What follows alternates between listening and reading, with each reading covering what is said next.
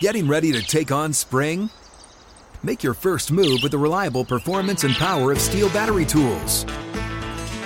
From hedge trimmers and mowers to string trimmers and more, right now you can save $50 on select battery tool sets. Real Steel. Offer valid on select AK system sets through June 16, 2024. See participating retailer for details. You never want to find yourself out on the water fishing without the essentials. So it's best to always pack a Columbia PFG Solar Stream Elite hoodie to protect against the sun. I mean, it provides great protection and it's really breathable so you don't get hot. That's a win-win. Columbia PFG has a lot of great gear. So before you head out on the water, head over to Columbia.com/PFG to shop their performance fishing gear. Awards Watch says Liam Neeson is at his best. Don't miss In the Land of Saints and Sinners. Having left his dark past behind, retired hitman Finbar Murphy, played by Neeson, leads a quiet life in a remote coastal Irish town. But when a menacing crew of terrorists arrive, Finbar is drawn into a vicious game of cat and mouse, forcing him to choose between exposing his secret identity or defending his friends and neighbors. In the Land of Saints and Sinners, from Samuel Goldwyn Films and Sony Pictures Home Entertainment. Watch it now on digital. Rated R. This is Playing Around with Paige Renee.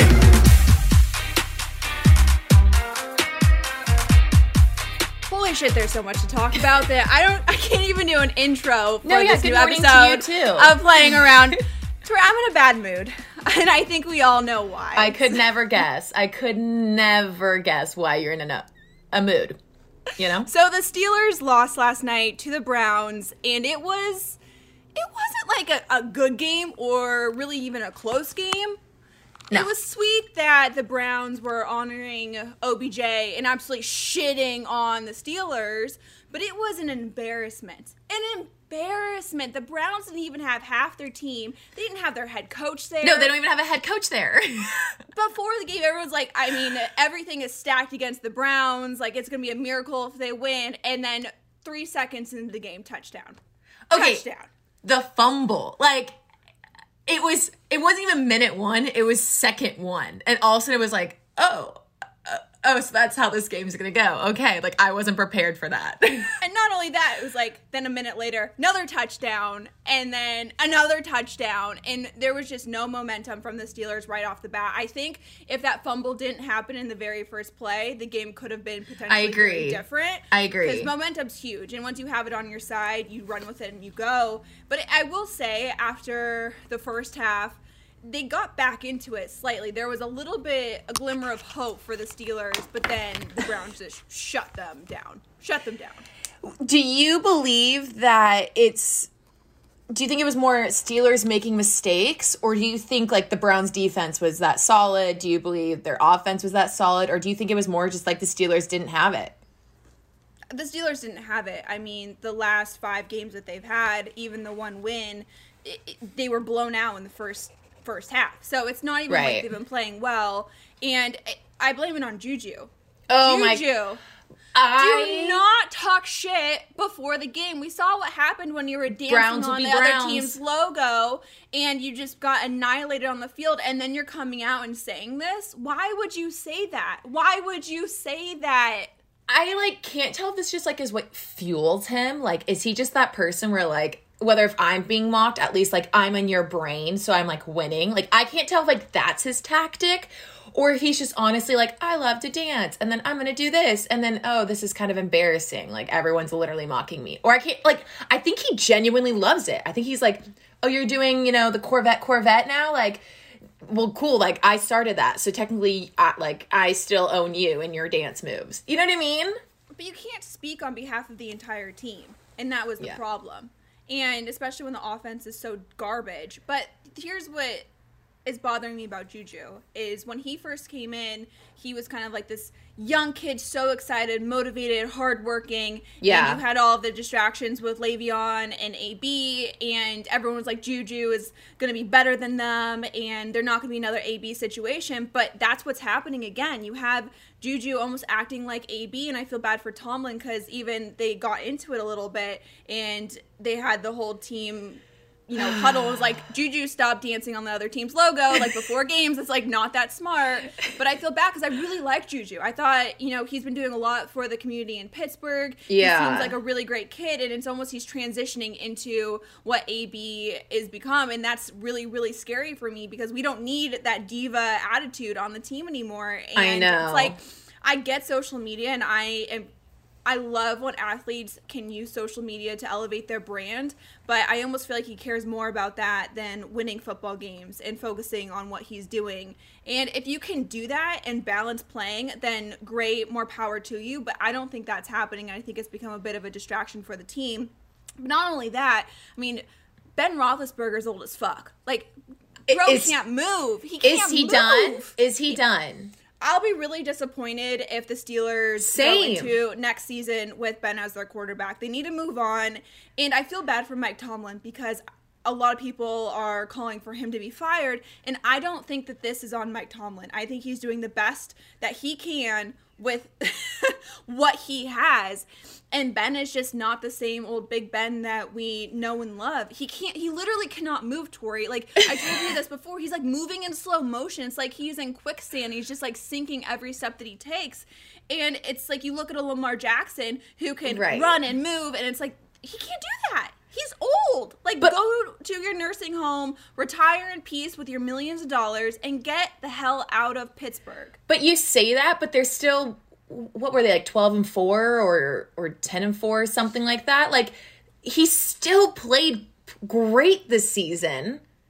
It's just like the team lost it. But never when it counts. He's good when his body's healthy and he's fresh, but then as the season goes on, you can see that he literally can't move from being constantly hit because he can't get out of the pocket, so his body's broken down, and so as the season progresses, he can never, either he gets injured or he is just so sore and beat up that he can't play football anymore.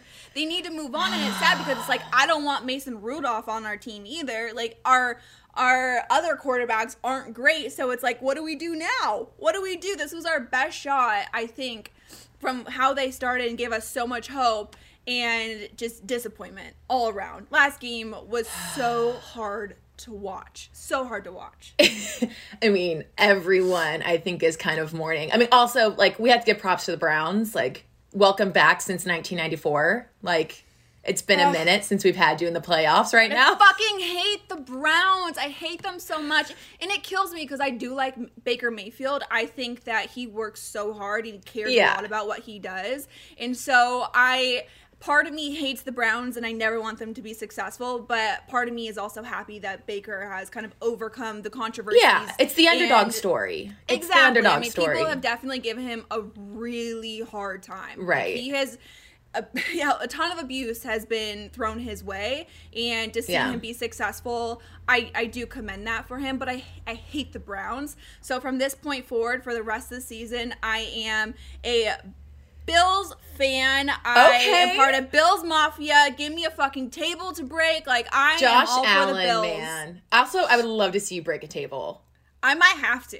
So I would love that. If they go to the Super Bowl, not even win it, if they just go to the Super Bowl, you have to crush a white table. But honestly, can we just give props? Like, Josh Allen, like, what a freaking stud.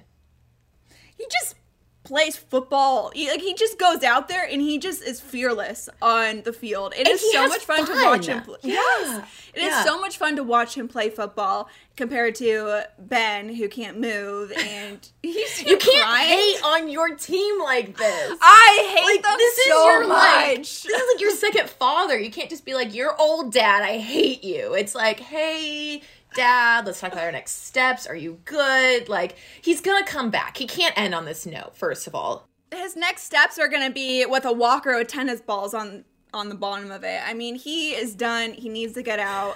I love him. I respect him for everything that he's done, but his time has come. I mean, the fat lady is singing. Let's just, like, move on. Get out of here. We don't want it anymore. When you know how bad it is, I'm a very sympathetic person, and despite what I say, I care deeply, and I don't like to see people fail. But this is how you know that I'm over it. He was crying after they lost, and I felt nothing. I was really that got me. I was like, I get it. We got it next year, and I'm not even a Steelers fan. It's time for him to go. I'm sorry. But okay, sorry, we're jumping back and forth. But speaking of, now your team, the Bills, Colts, like Phil Rivers, he just doesn't have it. Oh my God, he's so old. Someone said that the next game where the Colts play the Bucks is going to be played on the History Channel. I should be dying laughing. How old is he? He's in his 40s. No, I'm looking this up. This up. He's an old one. But they should have Philip Rivers play on the Nickelodeon channel. Though, did you see that? Did you watch any of the games they had on Nickelodeon? No, what? So they broadcast one of the games on the Nickelodeon channel, and it was actually so much fun. So when there was a touchdown, Slime would go. Oh, yes. Okay, yes.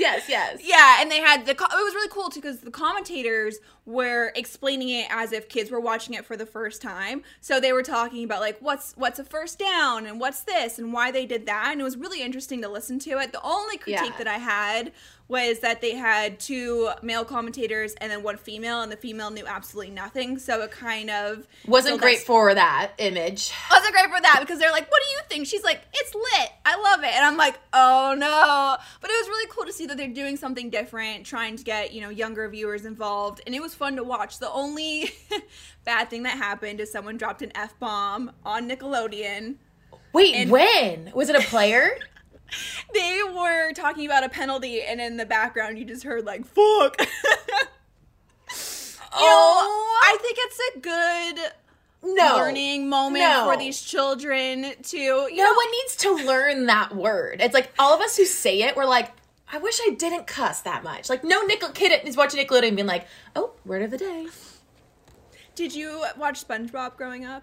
I did. Quite dirty looking back on it now. It is. So they had a whole episode on SpongeBob learning bad words, and they would just throw over, like, dolphin noises. So I was like, that will be the thing for next time that they do. Or there was, like, this song that SpongeBob did where it was like, F is for fun, or it was like, F is for friends who do things together. Be like, F is for fuck, please don't say this. It's a learning moment. It's a learning moment for these children. Oh, I'm so glad you're not a mom. Anyways, Philip Rivers is 39 years old. He's not that. Okay, so he's not as old as I thought. And your boy Ben is 38. So that's calling the kettle black right there. Is he only 38? Yeah. He looks like he's like 45, 46. Like, and Aaron is 37. Tom Brady's 43. Drew Brees is 41. The Packers look so good. Packers, they're going. They have it. They have it. So Tori, like, look at the difference though between Ben Roethlisberger and Aaron Rodgers. It's not age that's the problem. It's the fact that, like, one can't move and is past its prime, and the other one's thriving. I don't know. It's so hard. Once you have Big Ben, you just kind of feel like that's just like, he's like the dad to all, literally 15 kids. Like, he's just a good one where I'm like, he's like a Drew Brees to me. I'm like, I kind of want you to play until you can't play. And he's still winning. So for me, I say do not retire. That's true. Now that I think about it, most of the quarterbacks are on the older end of the spectrum here. But then what's his problem? Why can't Ben pull it together? That's what I'm talking about. But let's talk about the picks for next week, because we have a lot of good games. This is. I just feel like I'm already in my Super Bowl right now. Like, this is why we love sports. Yes. Okay, we have the Ravens versus the Bills. Well, I mean, I gotta go with the Bills. Now I'm part of Bills Mafia, so go Bills. But I will say Lamar Jackson looked really, really good. He looks fantastic. Played his game, and he seems confident. I loved how he was answering his questions in his post-game interview. He was talking about, it was never like, I did this. It was all about the team. And when she asked him a question, he directed it back to, like, this is what we're focusing on. This is positive. I love what I did. It was a team effort. And his mindset is right on. And he looked really, really good. He's another quarterback who kind of has dealt with a lot of criticism this season. Right. And so to see him doing it when it counts. I mean, that's all that matters. You can talk about the start of the season and which teams look better and which ones didn't, but when it counts, the Ravens pulled it out, the Browns pulled it out, and the Steelers didn't. So they're obviously doing something right. Totally. And I will say, like, he's had hype around him since day one, and he has had a big set of shoulders. So full respect to him. I'm really excited to see both those quarterbacks match up because I think they're both quarterbacks with, like, they can handle that tension and that intensity. It's going to be a really, really good game. So then the next one is going to be, this is interesting, Browns versus the Chiefs. The Chiefs are going to blow them out. What do you think? I mean, I, like, think that too, but I also am like, if the Browns are winning, like, I would actually just kind of like the Chiefs already did it. Like, we already know they're a fantastic team, that now you're kind of like, come on, buddies, we got it, you know? Well, when you ask that question, do the Browns look that good or the Steelers look that bad? I think the Steelers really did look that bad. And I think you're going to see the difference when they play a quality team like the Chiefs. I mean, Patrick Mahomes, he's a beast. He is a freak of nature, and I just think they're going to get blown out by the Chiefs. Totally. All right, this is it. The matchup of the daddies, Saints versus the Buccaneers. So I want to go with the Saints, and it's just because I don't want to see Tom Brady be successful. I'm a really sympathetic person. I like Drew Brees. Same. I know he's kind of had some of his controversy as well, but I have met him previously. He's really, really nice. I think he handled that also well. He learned from it. He grew from it. Right. And he has become, he seems like a really great teammate, and a lot of his teammates seem to rally around him. I like the Saints. They're just a fun team to root for. Their fan base is really awesome. I have a lot of friends who are Bucs fans, but I just don't. Tom Brady's had enough success. Like, let's just spread the love. I don't want to see the Bucs win. I'm going with the Saints. Okay, and then the last but not least, Rams versus the Packers. The Packers. I mean, it's shocking that the Rams pulled out that last win. Okay, but that was a fantastic game. Jared had a broken really thumb. Like, you have to give him props. Yeah. I mean, the Packers look so good. I know. They're so rock solid. They're like, offense to defense, everything is just like, it's fun to watch because you just like, it's like art. I don't know what the Packers are doing, but they are doing it. They make football look easy. Yes. That's the sentence. And I love the Rams. I loved watching that last game because they fought until the very end, and it's fun to watch. It was such a fun game to watch. So I hope it's a close game, and I hope the Rams give it their best effort, but you all know the Packers are going to win. Knock on wood, baby. Those are Paige's picks. I'm really nervous, though, because I did this in baseball, but I was more doing it for fun. But I've never hitched my wagon to another team after one of my teams have lost before. And I always felt like I was very lucky, and I've said this before on the podcast, that anytime I kind of say something or do something, good things happen to that team. But I'm really worried because I do like the Bills fan base. And when I announced that I will be a part of Bills Mafia, they were very kind, very welcoming. And if they lose, I feel like it's on my shoulders now. Yeah, they're like, we were doing fine until you came around. Exactly. So it's like, if they lose, then I'm bad luck. And I can never, ever do that again. And all of Bills Mafia is going to hate me. This actually, like, now, I'm sad we're coming to the end because with our guest coming on, I was like, we should have created a fantasy football league. So have you done fantasy football before? No, but I want to. I've never done it either because I feel like I will get obsessive about it, and I'm highly competitive, but we have to do this. We definitely have to do this. Oh, I wasn't going to say anything. I was saying, like, no, yeah. I was doing the California thing where it's like, yeah, no. No, yeah. We both just, like, looked at each other like, literally, who's gonna go next? Well, it's funny that we're talking about fantasy football because our next guests, they are the co-founders of Trophy Smack, and they basically create trophies winning and losing trophies for fantasy leagues, which is such an awesome idea when you think about it. And I love that they do the loser trophies too, because that makes it so much better. I would be so comfortable having my full room just decked out with loser trophies. Just what is it about a trophy? It makes things 10 times more competitive. Like, people are like, do it a cash-in, buy-in. I'm like, no, I want a gold, pretty trophy in my room. Thanks. Well, and these trophies aren't just like small little trophies. They are almost like replicas of Super Bowl rings and Super Bowl trophies and most like outrageous trophies you can think of, which makes it, again, so much better. So we're going to have Dax and Matt from Trophy Smack on later, but first we have a lot to discuss with golf. Lots has been happening with the golf world, so we're going to discuss that next, and then Dax and Matt up after that.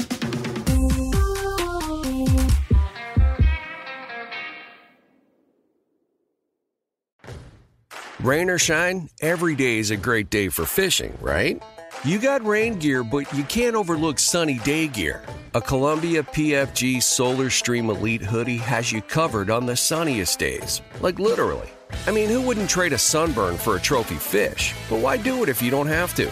Especially when this Solar Stream Elite hoodie is built with broad spectrum UV protection. We're talking UPF 50, and it has airflow so you don't overheat. And what's the alternative? Putting down the rod every half hour so you can slather on some sunscreen. Seems like an easy choice to me. Columbia PFG has you covered with their Castback TC shoe. Its OmniMax cushioning and traction system helps if you're on your feet a lot, say, fighting a fish. Not to mention keeping you sure-footed on a wet rocking boat. So if you're going to be spending long days out on the water, and I sincerely hope that you will be, head over to Columbia.com/PFG and shop all their performance fishing gear. You're a growing business, which means you need every spare hour you can find. That's why the most successful growing businesses are working together in Slack. Slack is where work happens, with all your people, data, and information in one AI-powered place. Start a call instantly in huddles and ditch cumbersome calendar invites. Or build an automation with Workflow Builder to take routine tasks off your plate. No coding required. Grow your business in Slack. Visit slack.com to get started. Awards Watch says Liam Neeson is at his best. Don't miss in the land of saints and sinners. Having left his dark past behind, retired hitman Finbar Murphy, played by Neeson, leads a quiet life in a remote coastal Irish town. But when a menacing crew of terrorists arrive, Finbar is drawn into a vicious game of cat and mouse, forcing him to choose between exposing his secret identity or defending his friends and neighbors.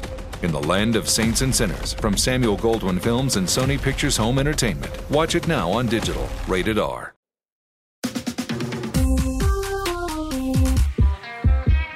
Are you so excited that golf is back? We had the first tournament of the year, the Tournament of Champions at Kapalua. Harris English won at 25 under, but not before doing a one-hole playoff with Joaquin Niemann. I love Joaquin. He is so cute and a great up-and-coming player. He wore matching outfits with Sergio Garcia the final round, but much to come for Joaquin. I think he's going to have a really good year this year, but Harris English, he played so solid the entire time, and it was good for him to win. I was really rooting for him. Harris English looks like he just got off from like a 3-hour surf trip and like throws the shaka sign to you.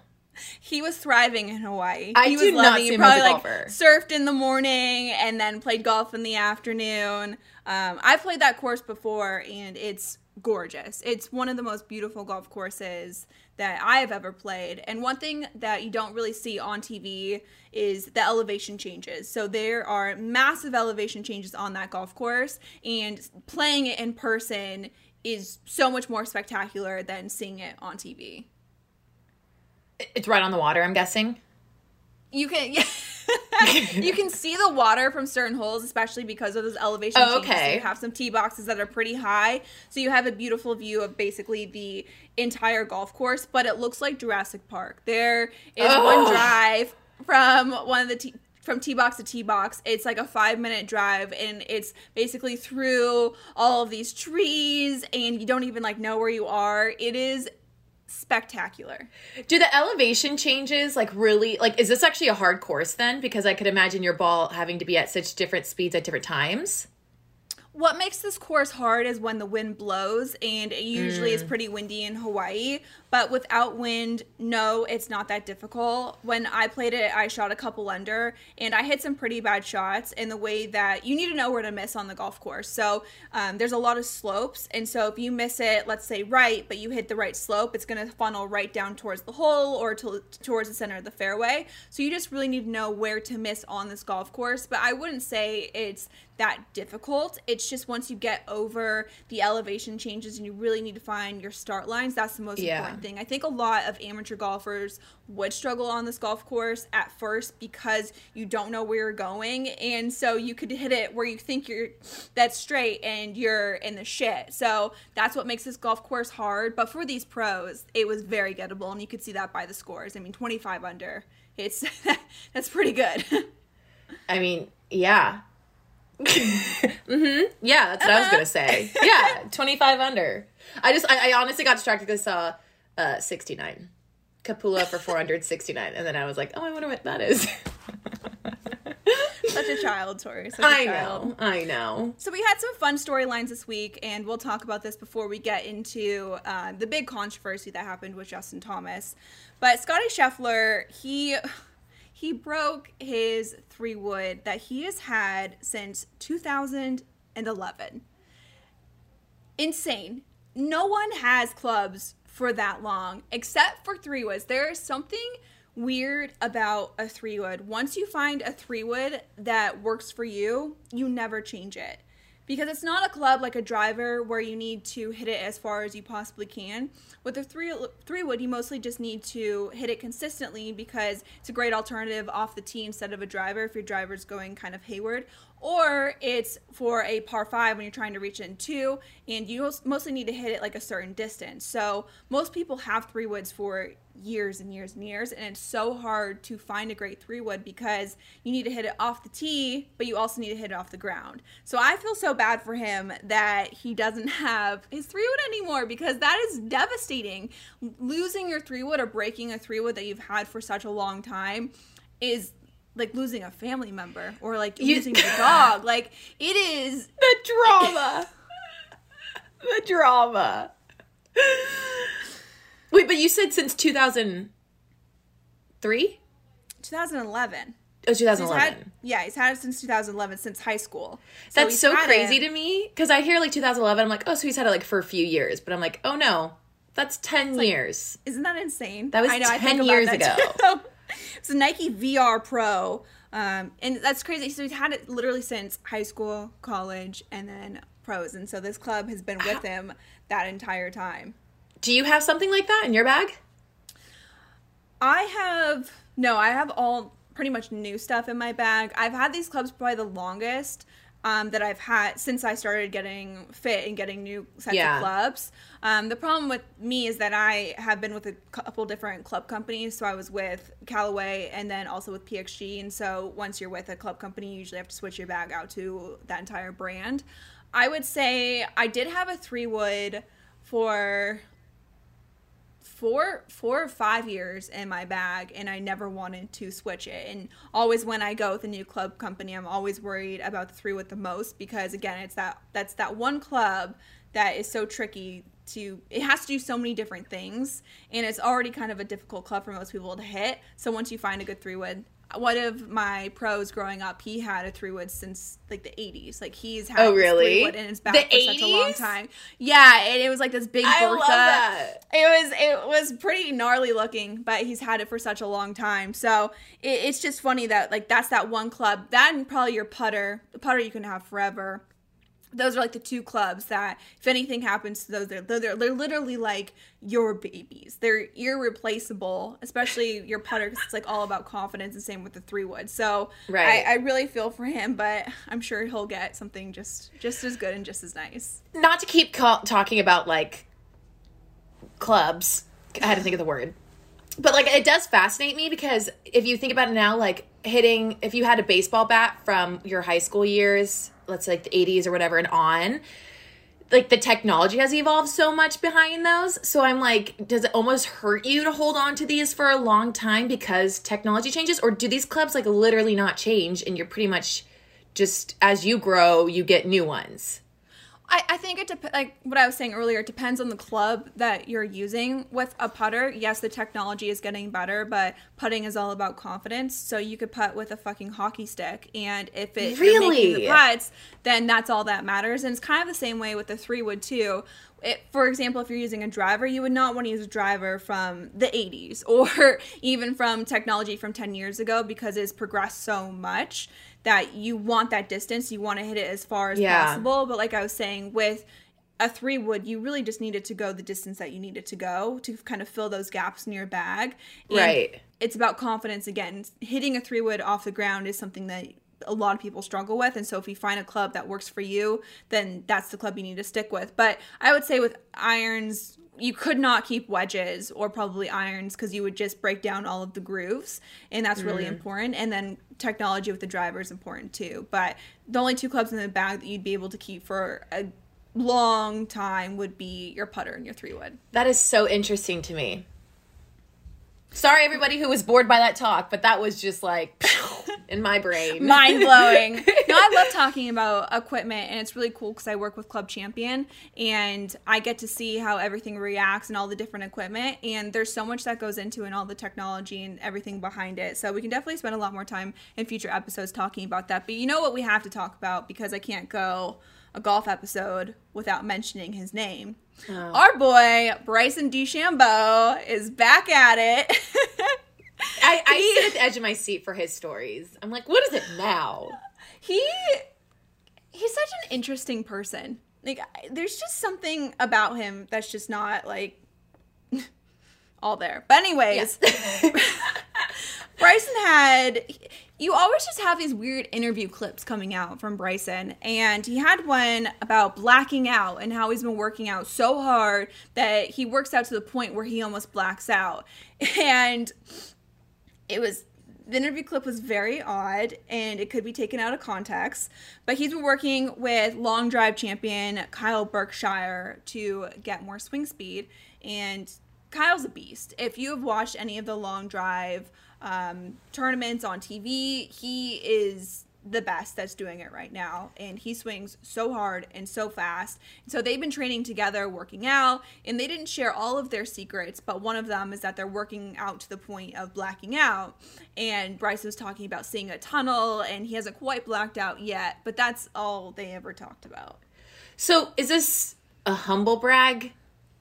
Is this like I train so hard that like I almost black out, but then it's like I look at his body and like two and two aren't matching up together. Yeah, not convinced. And whatever happened to him being sick? Remember when he played the Masters and he was like, "Oh, I can't stand up. I'm dizzy. I feel so sick." They're taking blood work, and no one ever found out what was wrong with him or what was not wrong with him. I heard something that he said that there was low testosterone, which some people are hinting at that allegedly that means that he might be using steroids, but that again is just a rumor. Yeah, allegedly, I mean there's gonna be so much allegedly around him because he's just so opposite of golf. And at this point, it's like, is he fucking with us? Like, he has to be fucking with us. This is not real life. Like, I can't believe that he can seriously do this interview. It seems like a parody. Like an SNL skit.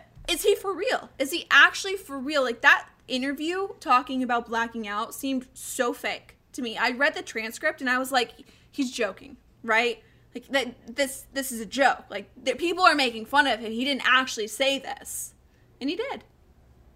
Yeah, like, again, it kind of goes back to, like, my juju philosophy where I'm like, are you just saying whatever just to see who talks about it, just so everyone's talking about you? Because it works. It works. We pretty much talk about him almost every other podcast, maybe even every podcast. Like, or is that genuinely his thought process in life? And he thinks he needs to share it. I honestly think that he's being 100% serious. There is no sarcasm, nothing at all. That is how he thinks, and I think he genuinely finds it interesting, and I think he thinks that other people are going to find it interesting too. One thing about Bryson is that people say he is extremely smart, so maybe he is just so much smarter than all of us that we think that he's being stupid, but really we're the stupid ones who aren't keeping up with Bryson. Well, yeah, and we're going to talk about this in a little, but like now tapping into like the mind of like Tiger a little bit with his documentary, I'm like, you guys are all brilliant. You're brilliant. Everything you do is so like locked in. It depends. So they always say that to be a good golfer, you have to be really, really smart or really, really stupid. So it's either one or the other. Yeah, you can't be in between. And I think that's where I kind of sit, because I am not at the point of like a Phil Mickelson or a Bryson DeChambeau, who their brain works in such a way that is analytical, and it's never their fault because they've calculated everything and they've done everything they need to do, and the way they think about it in such a unique way that other people can't even comprehend how they're thinking about it. The way they calculate the wind and the elevation and this and that and all these other factors come into play. And so if they do miss a shot, you always hear Bryson go, "Oh, I didn't calculate that correctly," but it's never on him, on like what he's doing as a golfer. And then you have someone like a Tiger, which we'll talk more about later on, who was trained to almost be like a SEAL, like a Navy SEAL. Yeah. And they have blinders on, and they say he was almost like in a trance in the way he's so obsessive about the game that he thinks about every little detail. And then you have players on the other end of the spectrum who don't give a shit about any of it, and that helps them because they don't have anything in their mind. There's no excess information. All they do is see shot, grab club, hit shot. That's it. That's all that's going on. And that's kind of where DJ falls, where he doesn't think about too much. He just thinks of the shot at hand, he pulls a shot off, and that's it. And a lot of those players are really good because they don't feel the pressure that much, because they don't overthink it too much. Right. So I was kind of in the middle where I wasn't analytical about it, and I also had so many excess thoughts in my mind that I couldn't quite process them correctly. Right. And so that's where I sat, where I would overthink a shot and then I'd blame myself. So you either have, like I said, you either be really, really smart or really, really dumb to play the game of golf. How interesting.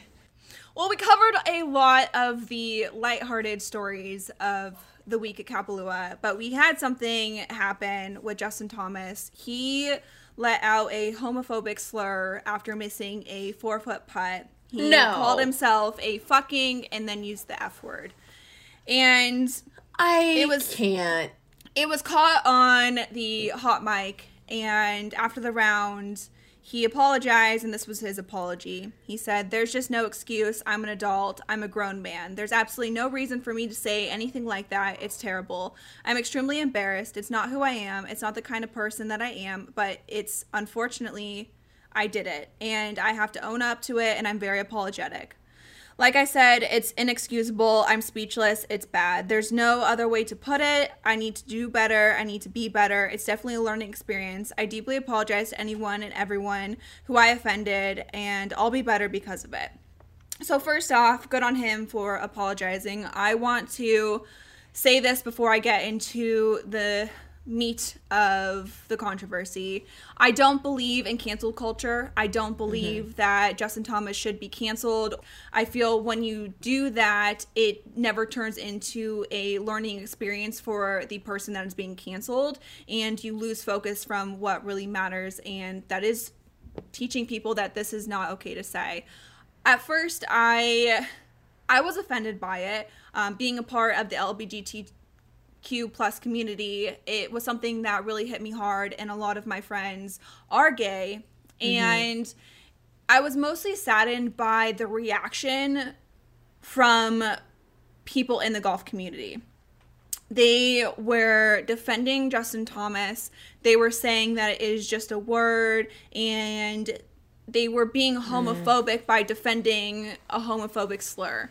And this is just as bad as calling a black person the N-word. It is unexcusable. You should never defend it. And it's just not okay. And we talk about growing the game of golf and having it be inclusive.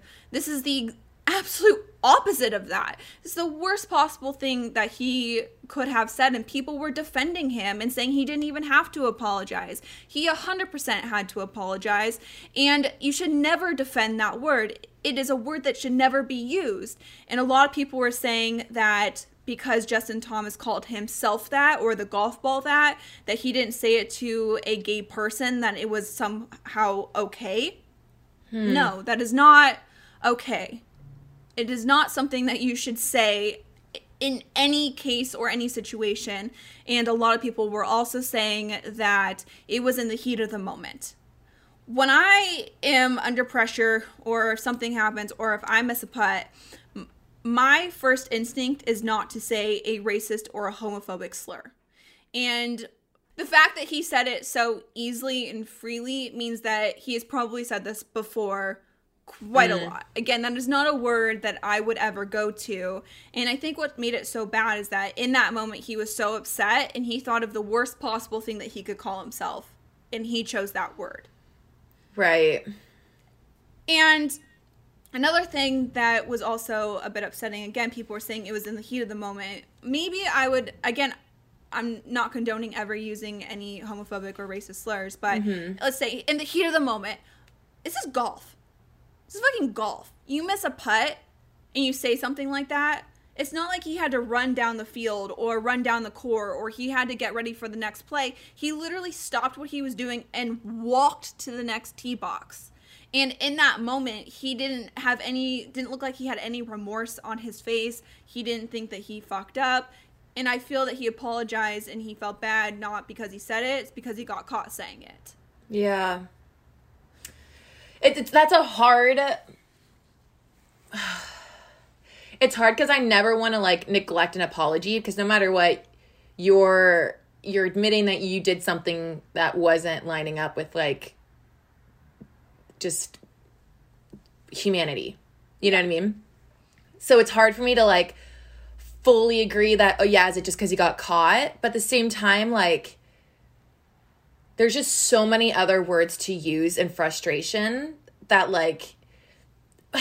It's like, why I have was a hard that time the one because... that he went to? And again, right. it slipped out of his mouth so easily. I would be shocked that was the first time he's ever said that word in his entire life. That would be an odd word to just randomly say in the heat of the moment. But I, like, do understand at the same time, like, listen, he picked to be on a stage. Like, he's picked his career. So when you pick that, you can't totally justify... you know, like, oh, this, or like I meant, or it was just the ball or whatever. It's like, no, if you're picking to be in like the limelight, then you need to know that you're going to be like, kids are looking up to you. You're going to be setting a standard. So it's like, I extend grace in the sense of like, it sucks because do other people say that in their house and like have no repercussions? Absolutely. Do I condone it? No, but people say it and they don't get a slap on their wrist or they don't get cancel culture.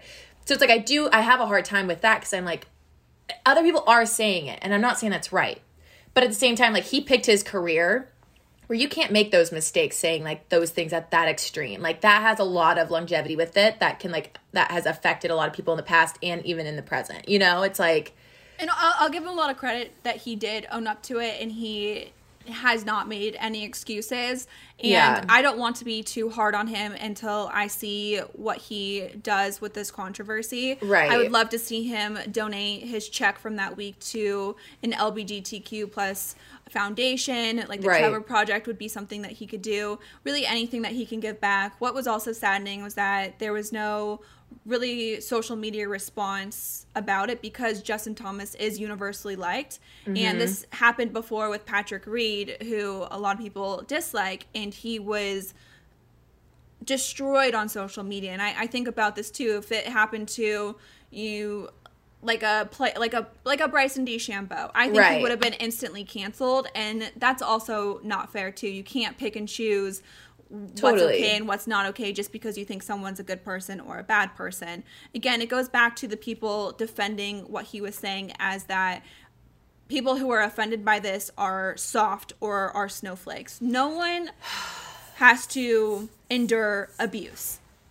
And if you can refrain from saying a couple words that are deeply offensive to groups of people, then you should be able to do that. It is not making other people weak or soft or snowflakes.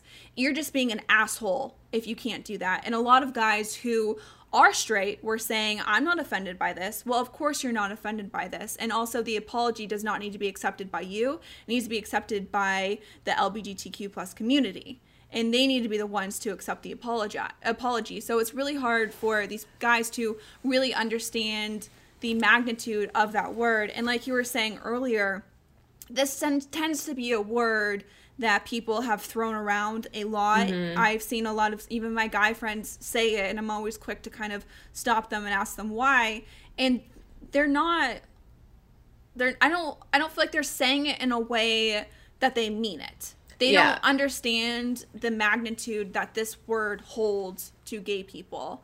I was talking to my friend who is gay, and she said when someone says that word, most gay people kind of tremble in fear because someone has said that word to them and then they are attacked. It's followed by an aggressive move or a further action that causes pain. And so Justin Thomas probably just said this to say this because maybe his friends say it all the time. Right. Or, it's just said in passing, or it's just become a word that holds no meaning to them. But it does hold a lot of meaning, and I really hope that he learns from this experience and that other people learn from this experience and know that that word is just not okay to say. You can't say something like that and expect it to not be offensive to other people. Totally. And again, it's like no one's asking for Justin Thomas to be canceled. I think that we're asking him to learn from this experience and to do something with it. So I'm excited to see how he can use his platform to elevate his voice, because there is no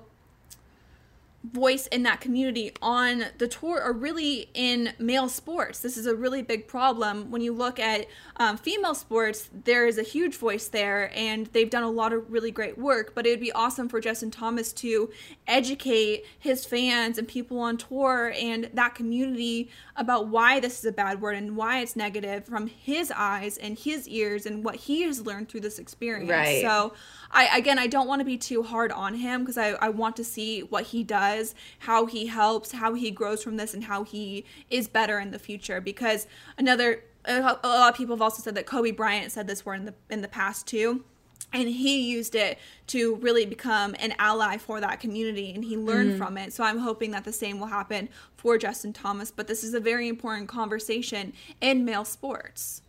But I really want to get into the Tiger doc, because that has also been a controversy in the golf community. So it's been receiving a lot of criticism. And I think something that's interesting to point out is a lot of people in golf media were able to view this before anyone else. And I really, really dislike that, because Golf Digest, for example, they wrote an article critiquing the doc, basically saying it's BS. Tiger's agent came out and said this is not great. It's salacious. It's not, anything that is the truth. Does it paint him in the right light? But Golf Digest needs to be transparent in that they have a partnership with Tiger Woods, an exclusive partnership. Yeah. And also, a lot of people don't want to say anything good about the doc because you want to have that hopeful ability to connect with Tiger in some way or not, and you never want to upset him at all, and you want to maybe I can get an interview with him, maybe that could happen. So I think a lot of people are always scared to speak out and say something that they do like it or dislike it. But I enjoyed it. Well, I watched part one. I haven't seen part. Yeah. I just want to know, just before we get in all this, so Tiger had no idea this was coming out, or had an idea but couldn't stop it? What? Can we set it up for anyone who hasn't seen it yet? Because I was going in thinking it was going to be Tiger's face, and I have not seen that. So I have heard mixed things on the doc from the very beginning. A lot of people were saying that Tiger gave a full send-off, and he was like, yes, I agree with everything. You guys do what you want to do. And then I've heard he's had no involvement. He doesn't want any involvement. He doesn't agree with any of it. So it's really hard to know what's the truth and what's not the truth. Right. And I don't even know if his team has seen it or has watched it.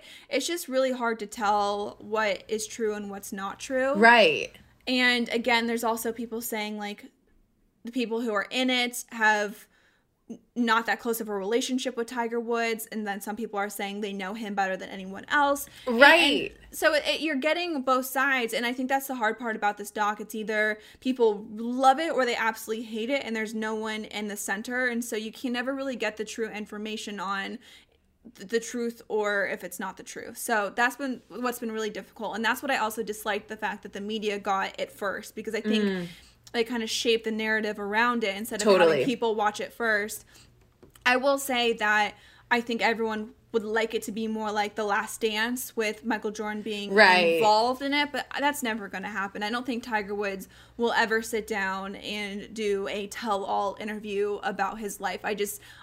We'll never see that. I don't think he will. I could see it as doing, Lance Armstrong, like his 30 for 30 was like amazing. And so that's like literally what I was expecting. So just again, for anyone who hasn't watched it yet, like it's basically everyone in his community as like a childhood for episode 1 coming forward and talking about, the pressure from his parents, and his like dating life is a huge part of this. And I don't know, like, can I ask you how you feel about his dad, Earl? So a lot of people really disliked it. I felt that it made you sympathetic towards Tiger, and it gave you a better understanding into his life. And I don't have any negative opinions of Tiger or of Earl Woods. If you are given a child with that amount of talent, any parent would want to raise that child to be the best that they could possibly be. And if you have someone who is literally the best at what they do, you're going to make sure that they don't fuck up with relationships, or that they're always focused on what they're doing. You could say that he took it too far, but I think it's because he cared so much, or that maybe he put too much pressure on Tiger. But I think anyone in that situation probably would have done the exact same thing. I mean, Tiger was a phenom, and he was bred to be a champion from the very beginning. And with Tiger, I mean, of course he's going to have issues. I mean, it's like growing up in that environment, to see the fame that he had from such a young age. I mean, he's always been in the spotlight. He's never had a normal life. And I'm sure, looking back, I don't think he regrets it. I think he's probably so thankful that his family has given him this life. And of course there are up and downs. I mean, I can even say that with my parents. There's things that they've done that maybe I didn't fully agree with a couple of years ago, but now looking back, I'm like, wow, I'm so happy that they did that, and they were just doing their best. Yeah. But it was very interesting to see, and part 2 must be very salacious based off of what everyone's saying, because I thought part 1 gave a really good insight into his life and the decisions that he was making, and I felt that people were being, even when all of this was happening, I thought people were too hard on him. You look at your own life and things that you've done. No one lives a perfect life. We all make mistakes. Right. And it's not like he like killed someone. He cheated. And yeah, okay, I'm not condoning that, but at the same time, it's like a lot of people cheat in their lifetime. And probably 99% of the people have done something bad in their life, and so it's not fair to sit on your couch and, make this guy out to be a monster, when I don't think anyone could have handled that any better than he has. You look at these massive celebrities like a Tiger Woods or a Michael Jordan, or even in the entertainment industry, you see those young child stars like a Justin Bieber. They always have some kind of part in their life where they're struggling and they have to overcome it. And I think that's really great. And I wish people didn't condemn them so much, because that's what makes them real, and that's what makes them relatable, the fact that they can falter and then overcome that and become a better person. And it goes back to what I was saying with Justin Thomas too, and let's get rid of cancel culture. Let's help these people, because you don't know what they're going through. I don't think any of us could handle being in the spotlight, never having a second alone. Can you imagine never having a second when you walk outside, just being swarmed by people all the time and having these expectations on you? It's insane. Yeah, I get it. I mean, at the same time, like, I don't condone cheating, so it's like, you still gotta, like, own up to your mistakes. I don't think he should be canceled at all, but I think it is really interesting just learning about his dad and how his dad used to, like, literally have affairs in front of his son at the golf course. I think that was something that, like, kind of brings a lot of light to a situation of just, like, he saw that at a really young age, and then, like, he ended up doing that in his marriage. And I don't know. For me, basically, so for everyone listening, at the end of the episode, the girl from the club in Vegas, I don't really know what she was or who she was, she sits down and goes, where do you want me to start? And so we're going to get a lot from this next episode, so I'm excited to talk about it next week with you. But I want to know just overall, so you are a fan of this documentary, and like, or are you not? Like, because I know you're saying you could be, there's that spectrum right now. Where do you fall on that? I don't think it was great, and I don't think it was bad. Okay. A lot of the information that was in part 1 has been out there before. I thought they did a good job of kind of bringing it all together. And again, you feel sympathetic towards Tiger and his family and everything that they're kind of going through. I don't understand the criticism yet, but I have to see part 2 because obviously that is that's where everything kind of goes wrong. So that'll be interesting to see that, but I don't understand the criticism right now or why people are so against it, because there's been a lot of books and docs and everything about Tiger, and a lot of the information was just recycled. So there was nothing groundbreaking or all that new about it. That's so interesting for me. It was like all new, I'm like, I'm very against this documentary right now. Why do you dislike it? I don't like when people are speaking stories and the person is not there to tell like his side, and it's on him. I guess obviously HBO was like, do you want to come and talk? And he was like, no. But at the same time, I'm like, I just don't like that for me. But I'm still watching, and I can't wait to see next week's episode. Like, I think I have a lot to learn about Tiger, and I am learning. So I do like that aspect, and it's interesting that it is recycled information, because to me, it's all brand new. But I don't like it. Yeah, I will say that it's always weird when you see, like, childhood friend. Like, If my childhood friend was speaking on me now, I don't think it would... How would that have any, how would they know all of that stuff about me, or like my inner workings of my family, or any of that stuff? And it almost seems a bit self-serving for those people to be, on the dock. But I don't think any of them were lying either. There wasn't any signs that, I was like, oh, that person's fabricating, or that person seems like they're, making it up. I mean, most of the stories you would not want to go on record saying. So, again, I go both ways, but you're never going to see Tiger sit down and talk about that ever. I could see him talking about obviously winning the Masters again and making a feel-good story, but I don't think he'll ever talk about the actual controversy, and I don't think Elin will ever talk about it either. I think they just both want to move on from it, and I think that's why Tiger's team is probably upset about it. It's like, how many more times can we talk about the same thing that happened? Let's move on from it. It happened. Why do we have to keep rehashing it? I'm just already having anxiety for next week's episode. Yeah, that's the one I'm definitely nervous about. I think that it's going to be very salacious. I don't know how it's going to be, but that's probably where all of the criticism was coming from. We're going to have to regroup for sure after that one. Definitely. But this was a crazy week in golf, and a lot happened. A lot of good and a lot of bad, but it was, at least we have something to talk about. Hey, sure. It's like, oh man, we've had a lot of highs and lows. A lot of highs and lows this week. A lot of highs and lows. So let's get some feel-good vibes with Dax and Matt. They're going to come on next. They're going to talk about Trophy Smack, and they're making the coolest trophies out there for losers and winners. I can't wait to have them on next.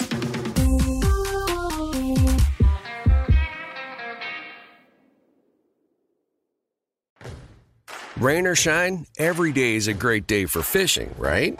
You got rain gear, but you can't overlook sunny day gear. A Columbia PFG Solar Stream Elite hoodie has you covered on the sunniest days. Like literally. I mean, who wouldn't trade a sunburn for a trophy fish? But why do it if you don't have to? Especially when this Solar Stream Elite hoodie is built with broad spectrum UV protection. We're talking UPF 50, and it has airflow so you don't overheat. And what's the alternative? Putting down the rod every half hour so you can slather on some sunscreen. Seems like an easy choice to me. Columbia PFG has you covered with their Castback TC shoe. Its OmniMax cushioning and traction system helps if you're on your feet a lot, say, fighting a fish. Not to mention keeping you sure-footed on a wet rocking boat. So if you're going to be spending long days out on the water, and I sincerely hope that you will be, head over to Columbia.com/PFG and shop all their performance fishing gear. You're a growing business, which means you need every spare hour you can find. That's why the most successful growing businesses are working together in Slack. Slack is where work happens, with all your people, data, and information in one AI-powered place. Start a call instantly in huddles and ditch cumbersome calendar invites. Or build an automation with Workflow Builder to take routine tasks off your plate. No coding required. Grow your business in Slack. Visit slack.com to get started. Awards Watch says Liam Neeson is at his best. Don't miss in the land of saints and sinners. Having left his dark past behind, retired hitman Finbar Murphy, played by Neeson, leads a quiet life in a remote coastal Irish town. But when a menacing crew of terrorists arrive, Finbar is drawn into a vicious game of cat and mouse, forcing him to choose between exposing his secret identity or defending his friends and neighbors. In the land of saints and sinners, from Samuel Goldwyn Films and Sony Pictures Home Entertainment. Watch it now on digital. Rated R. We have two special guests today, Dax Hull and Matt Walsh, co-founders of Trophy Smack, and we were talking about this, and it was a brilliant idea. So how did you guys meet, and how did this all come about? Well, actually, it wasn't. Our wives have been friends since preschool. They go way, way, way back, and so it's really, we owe our wives the the respect for introducing us, and then and then Matt came up with this idea of kind of changing the game when it comes to trophies. He was, I'll let Matt tell the story. He tells it way better than I do.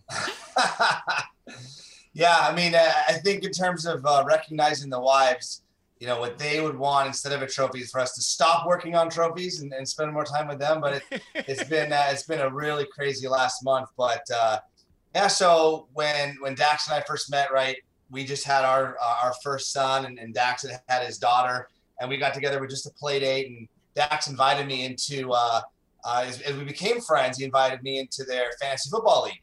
And I am notorious for just having an addictive personality and taking things way too far. I've avoided fantasy football. I just knew, like, all right, this is one thing I just don't need to add on top of everything else that my wife is annoyed with me about. And I thought this time would be different, right? This is just, it's casual. It's the dad friends. And the first Sunday watching football after, joining fantasy, it changed everything. It's my wife likes to say I pulled a bait and switch where I'm watching 7 hours every Sunday now. So I took things to the extreme, which everyone can expect that knows me, and making it into the finals. First year playing as the new guy, I thought, oh my gosh, I've got to get the most ridiculous over-the-top trophy I can find. Credit card out, Google searched, ridiculous fantasy football trophy, huge trophy. And there was nothing there. It was all just kind of the same generic 10, 14-inch trophy. So I said, okay, I've been an entrepreneur my whole life. It's time to jump headfirst into this thing and start our own. That's incredible. And your trophies are, I was looking at them, insane. It's so good. Insane. Thank you. Thank you. That's what we want to hear. We want people to search and go, I wanted the most ridiculous trophy, and I found it at Trophy Smack. I was just gonna say, are you guys' wives ever sick of you guys being so into sports that you guys created this to be like, hey, it's for business. It's for business. It's not anything where they have to be like, okay, fine, watch your game. I feel like there's strategy behind this. No, I do feel that we get a little more lenience because when we say listen, we need to be involved in the fantasy world. We have to go do conferences with other fantasy, industry professionals. So we get some leeway, but there is a certain point where it's like, all right, guys, 3 games on the weekend. You need to kind of take the kids for a walk around the block now. Such a hands-on dad. I'll go for a walk for 20 minutes. You got it. Twist my arm. Yeah, right. My wife saw it coming from a mile away. She's like, okay, I see where this is. Now that you're in the business, now you have to watch football more, right? So we've almost got a chess game going in our house where, she's got the kids wanting to not watch football, right? The kids are like, no, we don't want to watch football. So this season, I actually started a fantasy league with the kids. We called it the Pokemon Fantasy League. Oh, fun. We made a custom Pokemon trophy for the kids. So the chess game is now the kids are like, yeah, we want to watch football because we want to see if we're going to win. So it's a fun back and forth, but at the end of the day, family comes first, and the trophy business is just a lot of fun. That it's all hands on deck in our house. The kids and the wives all helping out.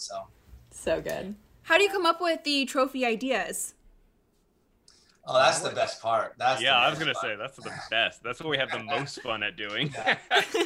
It's like we have an idea and we're like, okay, now how do we take it over the top? So for example, I think we have the most fun coming up with our loser products. Like winning products are fun, but like loser products are even more fun because all you want to do is just humiliate the person who came in last.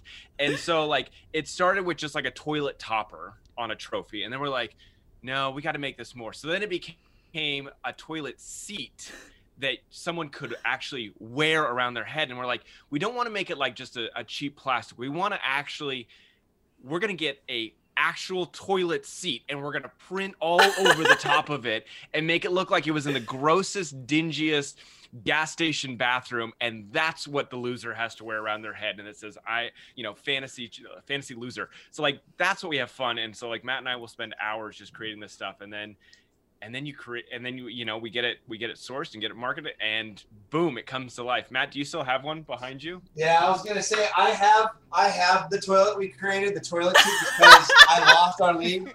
So that is incredible. That's the best thing I've ever seen. Toilet seat. It's got all the vandalism you'd expect, all fantasy related. And guys, I lost the league I'm in with Dak, so I'm wearing it. And I'm screen grabbing this moment right now and sending it to the entire league. League reminds me every day. That's what makes fantasy so fun, because I have to own my loss. That is the most amazing thing I have ever seen. You guys were on one of my favorite shows, Shark Tank. How was that whole experience? I'm dying to know. Pretty surreal. Like I think that's the one word that I can kind of sum it up is it's just surreal, because it's one of those shows that we've watched for years. I mean, Matt is, a serial entrepreneur, so that's like runs in his veins. But like getting out there and standing in front of the sharks, I think that moment I look back on, I'm like, I'm looking around, I'm like, I see Mark Cuban, I see Barber, I see, Demon. That was really, really cool. But then to actually watch it back on Friday is crazy, because it's like you almost kind of black out certain moments, or like when you're in the moment of it, and then getting to watch it was really cool. But I know Matt has a whole different experience from me. Well, my experience was Dax. We like to joke, Dax has got the 10,000 hours of on-camera experience. That's his background. I've got the entrepreneur startup. I have 0 seconds of on-camera experience. So, pitching in a boardroom in a sales, like I'm very comfortable, but this was so different that I was practically watching it for the first time on TV. I mean, I went through the motions. It was muscle memory, but walking down the halls, it was just like, ah!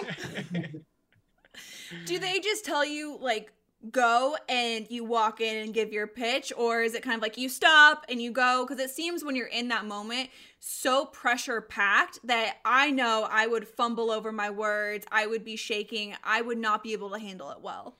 Yeah, I would say that it's definitely like the doors open, you walk in, but all they've got 100% focus on you. They've got a lot of questions they're throwing at you, because they just want to get to the bottom. Is this a company that they want to invest in? And I would say, Matt kind of jokes about him not having the 10,000 hours, but I would say 3 seconds into that, he was on his game, because then it was just a board meeting for him. And it was, I need to answer these questions. I think the big thing that's going through the back of at least my mind is like, don't say something that's going to be a negative to the Sharks. And so that's constantly what you're thinking is like, okay, I need to present this company really well and I need to get them interested, but I don't want to get to a point where they take what I said and use it against me. Did you go in thinking I want one of the Sharks more than the other, or you were just like, we'll hear everyone out and pick from that? Yeah, we didn't have a favorite at all. I mean, no one lines up with our company perfect, like, let's say, a Mark Cuban. Mark Cuban, yeah. Sports and awards and recognition business, yeah. No, we played out every scenario of how one shark would work with us, and we planned it all out. And we really did go in there looking to get a deal. We wanted that strategic partner with the shark. But we accepted the offer that was given to us for a reason. Mark was really intense. Were you like shaken at all or nervous, or were you just like, this is the best moment of my life? Dax and I have two very different experiences. I was rocked by the on the spot, tell me now. We had a lot of time with the quarantine and before getting onto the show to really think about, okay, if they say this, then we're going to say that. We had everything planned out, but once Mark said, okay, I'm out, like all of that was just out of my mind. So it took me a while to like get over like getting pinned like that. But at the end of the day, he knew that he was the right shark. So there wasn't a reason for him to, give us a chance to negotiate and hear out other offers and, ask for a lower percentage because of this reason or another. So I was rocked, but Dax was like, Matt, snap out of it. We got to deal with Mark Cuban. Yeah, I would say when you watch back the show and you hear him say, I'm out, you can see like the blood leave both of our faces because that was a big moment. Like, it was one thing when Damon said he was out and, he had his funny story that went along with it. And we're like, okay, we get it. But to have Mark say he was out, and then I think both of us were like, oh, wow, we didn't expect it. Yeah. And then he like kind of came back in and, and wouldn't even let Lori talk. And I think that was also like, he really wants this. And it was, it was an intense moment, but I'm glad it happened. And listen, we're now business partners with Mark Cuban. It's crazy. So what's next steps for you guys now? I mean, you have the most amazing business partner you could have possibly asked for. Where do you go from this? Yeah, I think what we've done in the 3 years of being in business in fantasy sports, bringing to the scene these new over-the-top trophies, we're looking to leverage that in kind of all aspects of, any industry or any company or individual that wants to celebrate greatness and have something that's bigger and more in your face. It applies to anything, whether it's a top salesperson or, a bachelor party. We can make custom fun in your face products for any occasion. I love it. I get a lot of DMs from people looking for fun bachelor ideas and, probably trophies are the next thing. So where can we find you guys? You can find us at trophysmack.com. And you know what I was going to say with the bachelor party gifts, not even bachelor party, just like groomsmen gifts. Yeah. We came up with these amazing customizable rings. And so they look like championship rings, but you can get your buddies' names on them. You can get your buddies' faces printed on them. You can get your face printed on your buddies' rings and give them to everyone on your wedding day. I mean, it's really, and we've got also a championship belt that we're just about to release. It's also customizable. You could put your face on that. You could make a golf championship belt. I mean, you can really make anything, and that's why we're kind of trying to broaden out to let anyone who wants to be a champion customize that perfect award for them. So trophysmack.com. Or a loser. I mean, you always have to be a winner. You want to rub it in your buddy's face. You lost. If you didn't win, you lost. We've got the greatest products for that. Well, you guys are awesome. I can't wait to get some trophies, loser and winner trophies for my friends. I think Tori and I talked about doing Fantasy League next year, so I'll be definitely buying from you. Thanks again for hopping on today. You were a blast. Thanks, Paige. Hit us up when you need something. We got you. Thanks, guys. All right. Yeah. Okay, so Dax and Matt are awesome. That toilet seat trophy might be the best thing that I have ever seen in my entire life. I just could have sat and honestly listened to them for a while. Like, I feel like they just had like that best friend, like bromance chemistry. I know, it's what we all strive for. But they were so cool. So definitely go check them out. What an episode, Tori. What an episode. I was so excited because we had so much to talk about. But I'm exhausted from talking. No, talking like remembering talking about the Steelers feels like last week. It does feel like last week. Like I feel like we've already healed a week later. Oh my gosh. You know what I'm dreading? Your Bills team now? I don't know. wrapping this episode up because I can never do it properly. I stress the entire time about wrapping this episode up. But I want to thank you guys for listening to us. Email us any TNA questions at par@iheartradio.com, or you can send us a DM at the Playing Around Instagram account. Don't forget to subscribe so you never miss an episode. You can catch us wherever you find your podcast. So I hope you guys enjoyed today's episode, and that is it for today. Follow Playing Around with Paige Renee on iHeartRadio, or subscribe wherever you listen to podcasts.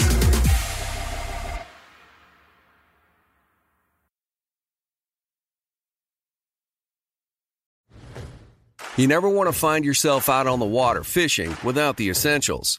So it's best to always pack a Columbia PFG Solar Stream Elite hoodie to protect against the sun. I mean, it provides great protection, and it's really breathable so you don't get hot. That's a win-win. Columbia PFG has a lot of great gear, so before you head out on the water, head over to Columbia.com/PFG to shop their performance fishing gear. Awards Watch says Liam Neeson is at his best. Don't miss in the land of saints and sinners. Having left his dark past behind, retired hitman Finbar Murphy, played by Neeson, leads a quiet life in a remote coastal Irish town. But when a menacing crew of terrorists arrive, Finbar is drawn into a vicious game of cat and mouse, forcing him to choose between exposing his secret identity or defending his friends and neighbors. In the land of saints and sinners, from Samuel Goldwyn Films and Sony Pictures Home Entertainment. Watch it now on digital. Rated R. Getting ready to take on spring? Make your first move with the reliable performance and power of Steel battery tools. From hedge trimmers and mowers to string trimmers and more, right now you can save $50 on select battery tool sets. Real Steel. Offer valid on select AK system sets through June 16, 2024. See participating retailer for details.